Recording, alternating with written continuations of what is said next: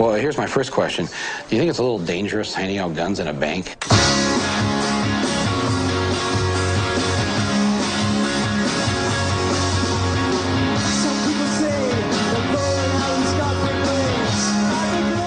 Did you know that Al Gore tried to steal the 2000 election? Hello and welcome to Michael and Us, an odyssey through the life and art and influence of Michael Moore. I'm here today with... Luke Savage. And my name's Will Sloan, I should mention. Today, I know that you probably thought we were done with all of the anti-Michael Moore conservative documentaries from 2004, but... we found another one. We found one more. It's called Celsius 41.11, the temperature at which the brain, ... begins to die. Oh my god. Yeah, I mean, I was pretty disheartened as the movie began, and I think my mood kind of picked up because we got, I think, flourishes of jingoism, which were kind of unrivaled, and more than anything we've seen, even in some of the shitty right-wing films we've watched, and I thought it was a lot of fun. This movie obviously came kind of at the heat of the 2004 election. We see footage from George W. Bush accepting the nomination at the GOP convention. We see Giuliani and McCain and their speeches.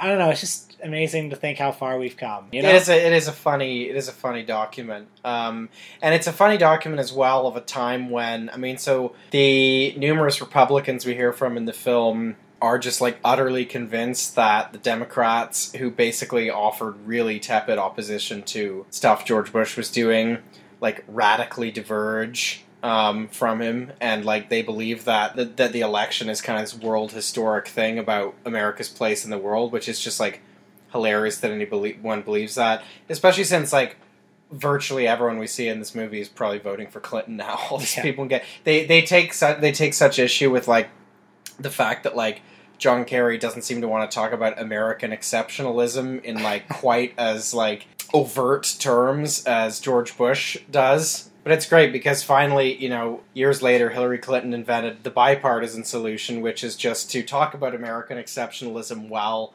stumping with Bush officials, as she did a few weeks ago. This thing about American exceptionalism, I've said this before, but the recurring strain in these anti-Moore documentaries we've seen to kind of try to nail the left on the idea that it doesn't actually like America. Yeah. And that if we can prove that they're against America and what America stands for, then we've got them. Yeah. And I think, I guess a good way to kind of go into talking about the film itself, there's not a lot of structure, but I think that one sort of meta-observation I think we could make, having seen a bunch of these films, these kind of anti-Michael Moore films, is that by doing this kind of fake forensic analysis of 9/11 in Fahrenheit 9/11, he kind of bequeathed to us this filmmaking style. Like, we've observed that a lot of these films actually kind of ape Michael Moore's own style and his tropes and his cinematography and stuff. This one doesn't in the structural sense. It doesn't in the structural sense, but it does go through, like, the film, insofar as it has structure, goes through a bunch of points that Michael Moore is supposed to have made, and then attacks them. And the whole film consists of these kind of supposed experts doing the exact same kind of commentary that Michael Moore does throughout a lot of Fahrenheit 9/11, particularly around, the Florida recount issue in the 2000 election. Yeah, very kind of fuzzy commentary with not a lot of specifics. Yeah, with a lot of things that are really meant to be these kind of absolute, like, gotcha moments where it's like, oh, well, I guess that just... Like I love it, the one part where the guy is like, and they couldn't find a single black person who had been disenfranchised or something. Like, there's all these little moments like that.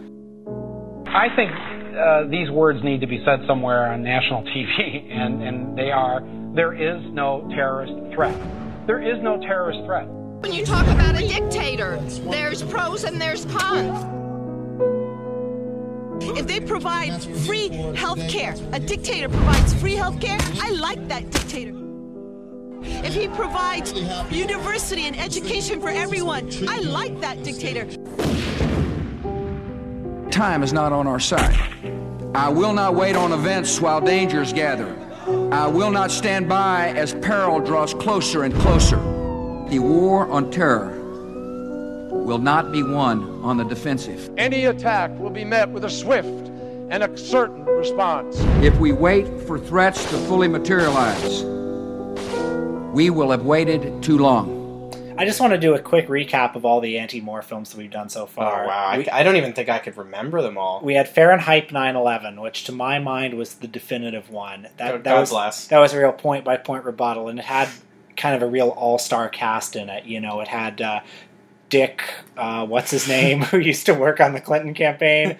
It had that... Dick Morris? Dick Morris, yeah. It had that Democratic senator in it. Right. Had a ton of other... Ann Coulter was in it. Of course, yeah. There was Michael Moore Hates America, which was the best of the lot, I think. It was quite charming in That's retrospect. the Canadian one, right? No, that was Manufacturing Descent. Oh, God, I can't even... Michael Moore Hates America was the one with the guy... Oh, it's the guy with the... Yeah, Didn't you like that one? He's kind of sympathetic. You know, I know we really trashed that one when we watched it, but looking back, it just feels like a summer's breeze. Like that's the one I think I liked. That's in my upper tier of movies I've watched on this podcast. Yeah, Manufacturing Descent was the Canadian one, and of course, An American Carol by the Zucker brother. This one, Celsius 41.11, is basically kind of a pale shadow of Fahrenheit 9/11. Yeah. It covers a lot of the same ground less persuasively, but what's interesting is, even though it was overshadowed at the time, this movie was produced by a group called Citizens United. And if you're thinking, wait, is that the same Citizens United? They went on to other things. Yeah, it is. Yes, it's that Citizens United. Citizens United is a group that makes these right-wing propaganda films. I'm on their website now. They're celebrating 25 years.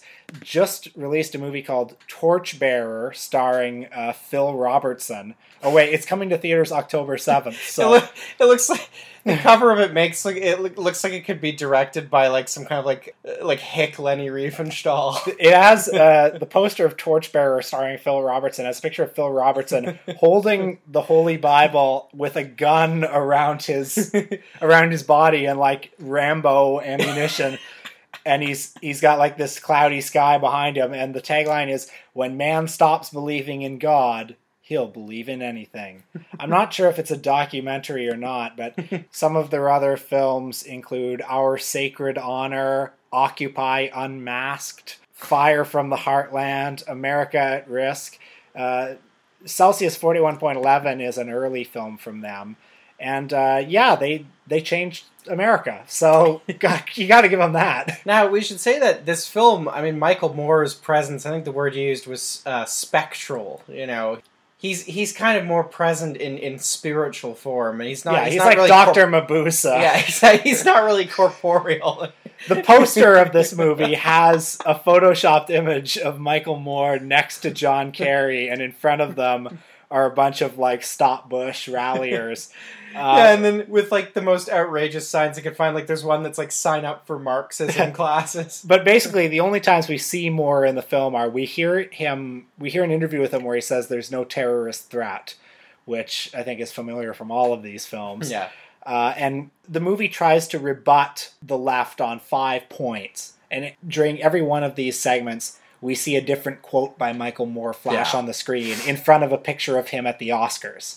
And usually it's some stupid facetious quote like, well, we should just give the Arabs and Israelis bombs so they can blow each other up, and that'll solve it. Yeah. Which was probably just a bad joke that Moore made at the time. The movie opens with a Eisensteinian montage of a lot of left-wing protesters, but the movie doesn't really differentiate between them. We see anti-war protesters, There's a lot of kind of quite graphic things in this movie, too. Like dead children and things like that. But we see an image of like somebody in the Arab War like cutting off somebody's hands. Yeah. And you see the bloody stump. But it's unclear like what any of these images are actually like they could just be anything. And also a lot of them intersperse like actual historical documentary footage with stuff that looks like modern newsreel footage. It's really just all over the place. But we see this opening montage of Yeah, a lot of left-wing protesters of various, whether it's anti-war protesters or 9/11 truthers or Marxists or just... Let's not call 9/11 truthers left-wing. Let's just they get their own category. Listen, I'm putting myself in the headspace of this movie now. This is what the movie is saying, not me. So it's just putting all of these disparate groups under... the liberal heading. Okay, well, I just, I do want to talk about, one of the things this film doesn't address is the fact that jet fuel doesn't burn hot enough to melt steel beams. Well, we see clearly a controlled demolition. I know, we see the tower come down, and I'm sorry, towers don't come down like that. Yeah, and it doesn't say anything about chemtrails either, so I don't really believe this film, to be honest. But then we see some of the interview subjects who then say, God, all of these people on the left are comparing Bush to Hitler. And then we see a bunch of people holding signs of George W. Bush with a Hitler mustache or Bush with the S as a swastika. There's the great Michael Moore quote about, he sings... The Patriot Act? The Patriot Act is America's Mein Kampf, and then when they show it to you, they, include this image of, the Mein Kampf book cover, in case you don't know what that is. Yeah. We begin from the premise that John Kerry is a decent man with a distinguished record of public service, as is George W. Bush, a president dedicated to leading America to victory in the struggle against terrorists determined to destroy us. So how is it we have people comparing our president to Adolf Hitler and screaming anybody but Bush? I would vote for a single-celled organism over George W. Bush. There's a remarkable phenomenon in this election, which is the way in which the president has been demonized. The level of hostility, hatred, even paranoia about him is really quite unprecedented.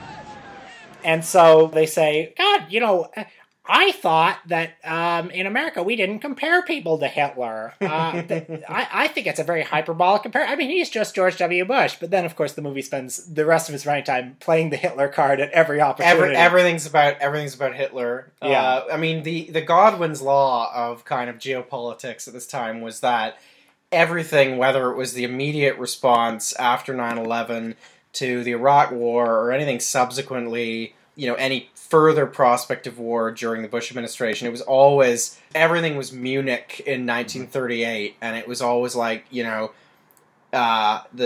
Democrats and the liberals and the left, they want to appease, and, George Bush is basically Winston Churchill, and this film does a shit ton of that stuff.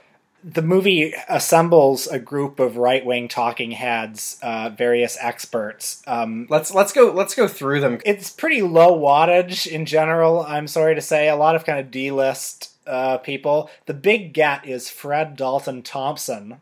Rest in power. Yeah, who you'll recall from Law and Order and his failed presidential bid. The American people have to decide what kind of president they want. Do they want one that is forward-leaning and is willing to make decisions based on the primary focus, not being second-guessed or what the front page of the New York Times might say 6 months later, but the protection of the American people? Or do we want one who says, I will defend the United States after any attack that we receive? He's definitely the big one. The only other one I'd ever heard of was Michael Medved, the neocon radio host. There's a great one who works he's supposed to be a journalist, I guess, and he works for some it's senior writer, and it was U.S. and World News or something. Yeah, which sounds like a fake news. Sounds like a front for something. Yeah. I guess the other big get is I'm looking at the list now, and apparently Bill Salmon, vice president of Fox News, is in there. I don't know who he is. I don't remember. But vice president of Fox News. But the movie tries to address 5 common leftist arguments against George Bush. I'm probably not going to remember what they all are, but let's start with the first one. Which is the best. The idea that George W. Bush stole the 2000 election. Well, turns out... Get this. Get this, libtards. Actually, Bush won it, and it was Al Gore who tried to steal the election. Can you try to... Okay, so it's really...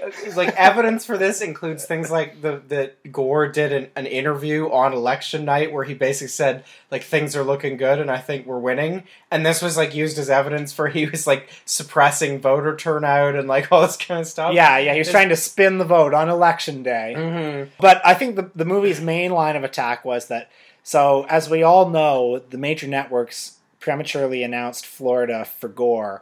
This movie argues that they did that because Florida is one of the only states, maybe the only state, that has 2 time zones in it. And so a lot of people reported when the polls closed at 7 o'clock on the eastern side of Florida, but the polls didn't close yet on the western side. The polls closed at 8 o'clock there. And the western side is a predominantly conservative area. So the movie argues that because all of the networks called it for Gore, that suppressed the Bush voter turnout in the western part of Florida. They all saw the news and said, oh, well, what's the point? Yeah, I mean, okay. So, God, I feel like I just burned a lot of calories even trying to get that out there. But that's the movie's argument. And also, get this, Al Gore's campaign tried to suppress the votes of servicemen serving overseas. Yeah, and they have this remarkable story where it's like a specific guy who'd been involved in, I guess, rescue operations aboard the USS Cole. And somehow it's like, and his ballot was invalidated or something. And I don't know how...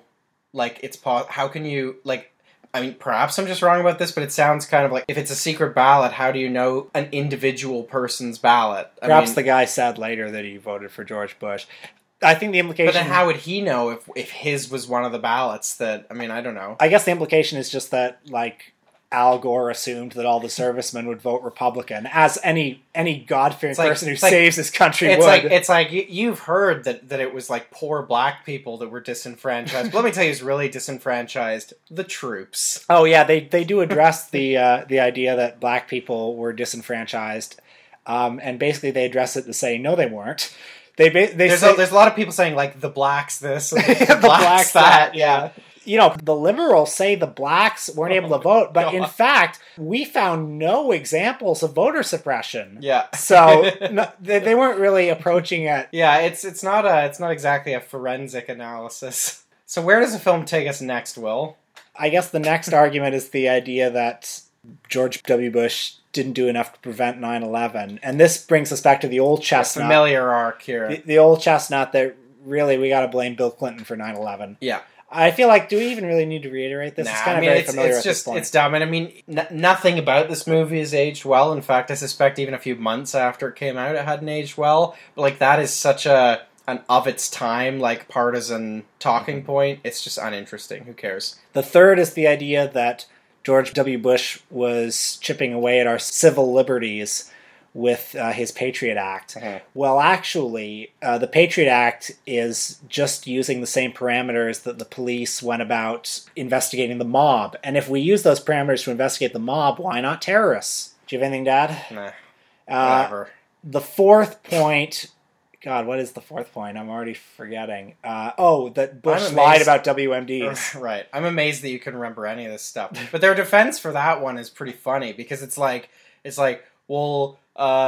British intelligence, also, got it wrong. So, and look at all these clips of, Hillary Clinton and John Kerry saying that they thought Saddam had WMDs, and yet they flip-flopped on it later. Yeah. The point seems to be that, well, everyone believed he had WMDs. Why should George Bush be any different? Okay, there is one thing that this film gets at, I mean, in the wrong direction, but which I think is 100% bang on, which is that the 2004 election, there was a lot of posturing by these Democrats who had, voted for the war. I mean, the war was the definitive issue of that election. And you had a Democratic ticket where both senators on the ticket voted for the war. There'd been little real opposition from really the, congressional or Senate Democrats. And this movie, one of its big charges against John Kerry is that he's kind of a weather vane. And I think they're exactly right about that. I mean, another thing they say is that, I mean, they're just right for the wrong reason. But the other thing they say is they attack him for using his war record in the 2004 campaign, because then they're oh, well, then he was this pussy anti-war person after he came back from Vietnam. But it's of course the lesson there is that Kerry tried to triangulate the Republicans on their issue, which is this kind of nationalist jingoism, wrap himself in the flag. And what he could have done is said, I was part of an unnecessary war, and that's how, I know that we shouldn't engage in these things. I know from personal experience or whatever. Of course, he didn't do that. It's true. He's a weather vane. Well, part of Kerry's whole brand was the idea that, hey, if you want the war president, this guy had served and defended in the war and was proud of the fact that he defended the war. But if you want the anti-war candidate, well, this guy testified before Congress Yeah. and said it was a waste of time and lives, and Right. there was rape and pillaging. Right, and instead of like offering a counter narrative to that, like a comprehensive counter narrative, the Democrats just tried to like fight the Republicans on their own terrain, which is like a losing proposition. I think the film overplays its hand a little bit when it says that the Viet Cong were playing John Kerry's speech at Congress to the POWs in Vietnam, saying, hey, even your colleague John Kerry, I don't know why I'm speaking in like a Russian accent, even your colleague John Kerry thinks what you're doing is a waste of time and you're all war criminals. And you know what? This might have weakened our troops' resolve. John McCain and some of the other POWs are critical figures here because they have now spoken out about John Kerry's anti-war activity. And more than one of them have said, look, we were being tortured to say the things that John Kerry said freely before the Senate Foreign Relations Committee, and then, after he said that, they would play back for us his testimony and taunt us with it and say, well, why don't you admit the war crimes? John Kerry, who was over here in Vietnam, he does it. Why don't you do it? And then it certainly would have made it harder for them to resist. I think it overplays its hand in that argument. It's ridiculous. So, God, what else is there even to say? What a slog. I mean, the film, I guess the kind of final arc of it, after we get the, this, what's supposed to be kind of this definitive takedown of Kerry, which I feel like we've already touched on, is there's a kind of crescendo of twee jingoism that is really, unrivaled, which culminates, it's the musical accompaniment is the I Vow to Thee, My Country from the Jupiter portion of Gustav Holst's The Planets, which, if you don't know the piece I'm referring to, seriously, search it right now on YouTube. We'll play it underneath this. Yeah. And then just imagine, there's all these clips that I guess are supposed to represent, real America. Well, this is... we've said that the other movies are ham-handed in their use of this iconography, but this one, you actually see, a waving American flag fading into Mount Rushmore, fading into, there's this weird montage of one of these conservative intellectuals is talking about George W. Bush as, this great leader and decider, and it just cuts to pictures of random Americans. A guy on an assembly line, or, a woman in a garden, or some guy at a barbecue. We're one step away from, fields of wheat, waving in the breeze. Yeah, but, that would not even have been out of place. Just this random slideshow of Americans. It's very strange. It feels very Morning in America. Yeah. And it climaxes with George Bush throwing out the first pitch at a baseball game. It's pretty fascist. It's kind of the subtext seems to be that the president actually he's the embodiment of the whole nation. The nation it's very Hobbesian if I do the president is just the union of particulars of all these individual people, and every American is just part of the body of the president. That sort of seems to be what it's getting at. And it's hypocritical because the point you raised during the movie was that we see scenes of Saddam's Iraq, and there's a montage of just Saddam Hussein on billboards everywhere. So in that case, and it's they're trying to all these military parades in Iraq. It's really sinister when it's Iraq. Then this cult of personality. Yeah, this cult of personality, and this idea around this great revered leader justified by all this it's really, and then and military parades, guys with guns, and it's they don't recognize the irony. This movie ends the same way that Fahrenheit 9/11 ends. I feel like I probably have a much better memory for this shit than you do. Yeah. But both of the movies end with basically a montage of these talking heads saying, well, okay, we didn't find WMDs, but it was still the right decision. Yeah. Who knows what would have happened otherwise? Because we know he was going to get WMDs. Yeah. We know that he was trying to get them. So, maybe a year later there would have been a mushroom cloud. Yeah, which is that's the argument that it keeps resurfacing for massive bombing campaign in Syria is well, it's a total catastrophe, but it's if we'd have bombed it, maybe it wouldn't be as much of a catastrophe. Maybe we should start bombing it now, or it'll be more of a catastrophe. These wonderfully kind of circuitous arguments that can't actually be rebutted because they're just based in this kind of idealized unknowable future.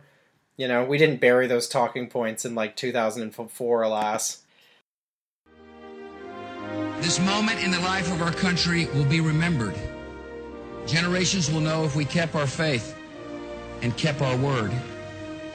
Generations will know if we seized this moment and used it to build a future of safety and peace.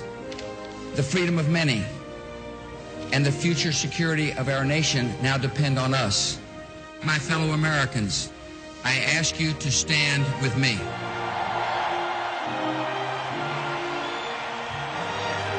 Mr. Chairman,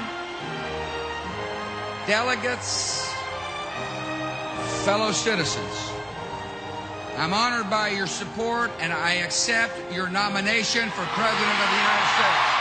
So I guess one final bit of housekeeping is that, you know, it's long been an ambition of ours to have, you know, a few guests on this show, and we know that there are a lot of really great people listening to this show. We know that, you know, Werner Herzog is a listener. We know that Marilyn Manson is a listener. And we're quite sure, you know, Noam Chomsky, obviously, goes without saying.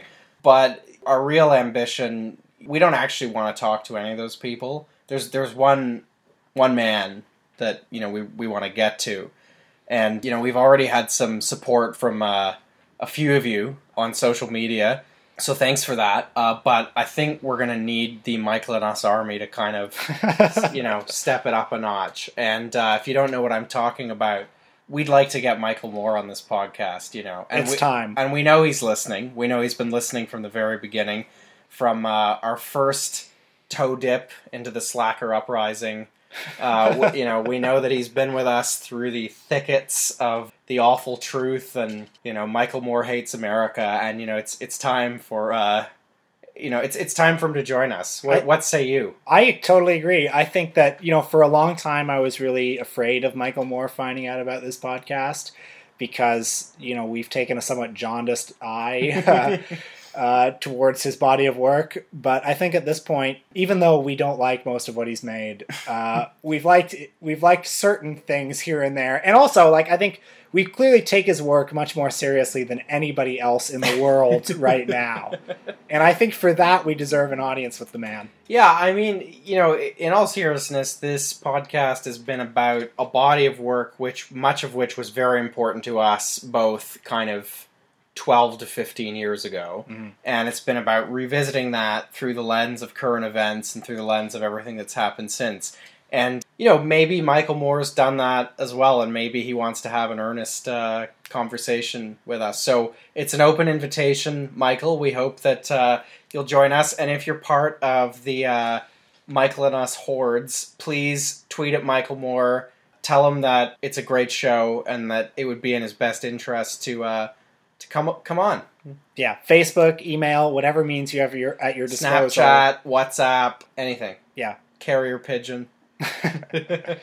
So, assuming that, I mean, we're going to take for granted that Michael Moore is going to be on the next episode, but in case that doesn't happen, Will, what are we going to do next? Next week is our odds and ends episode. Yes, we're getting towards the end of this particular podcast experiment, but there's still a bit more blood in the stone. So next week we're going to watch one of Michael Moore's only acting roles in the 2000 hit comedy Lucky Numbers, starring John Travolta and I think Lisa Kudrow. Wow. I think it's Lisa Kudrow. Michael Moore plays Lisa Kudrow's, I think, like, loser brother or cousin or something. Okay. So this is really the road not traveled for Michael. He could have been kind of a Chris Farley-like comic character actor. We're going to pair that up, because there's not enough there. We're going to pair that up with his Rage Against the Machine music videos. And if I can find Pets Are Meat, The Return to Flint, we'll watch it. And if not, I think we'll watch his short documentary, And Justice for All. Which is about what? I'm pretty sure it aired as part of an episode of The Awful Truth, but it was kind of like a short film unto itself. And I'm pretty sure it's the one where he tries to get a ficus tree to run for the Senate or something. Wow. So we're into the real deep cuts, folks. We're not playing around anymore, and I think the faint-hearted, this would be a good time to turn back. So after the odds and end episode, we'll have Where to Invade Next, which is a film that you and I saw at TIFF in 2015. And it's the real reason we're doing this podcast. It's the one that kind of sparked... I suppose it was, It planted the seed in our mind for something like this. That's right, yeah. So Michael and Us Army, you know what to do next week. Send your invitations to Michael himself. But until then, I've been Will Sloan. And I've been Luke Savage. Now watch this drive. John boy, oh John boy, tell us which way the wind's blowing today. John boy, oh John boy, tell us which way you're going today. Do you believe in anything strongly enough to stick with your guns when the going gets rough? Or do you just want to win? John boy, please tell us which way the wind's blowing again. After all, you're the one with your finger in the wind. John boy, ah John boy, should we believe everything that you say? John boy, ah John boy, do you believe anything that you say? How can it be everyone else is wrong and you just keep changing the words to your song? Just how bad do you want to win, John boy? Please tell us which way the wind's blowing again. After all, you're the one with your finger in the wind. John boy, ah John boy, tell us which way the wind's blowing today. John boy, ah John boy, tell us which way you're going today. Do you believe in anything strongly enough to stick with your guns when the going gets rough? Or do you just want to win? John boy, please tell us which way the wind's blowing again. After all, you're the one who keeps changing with the wind.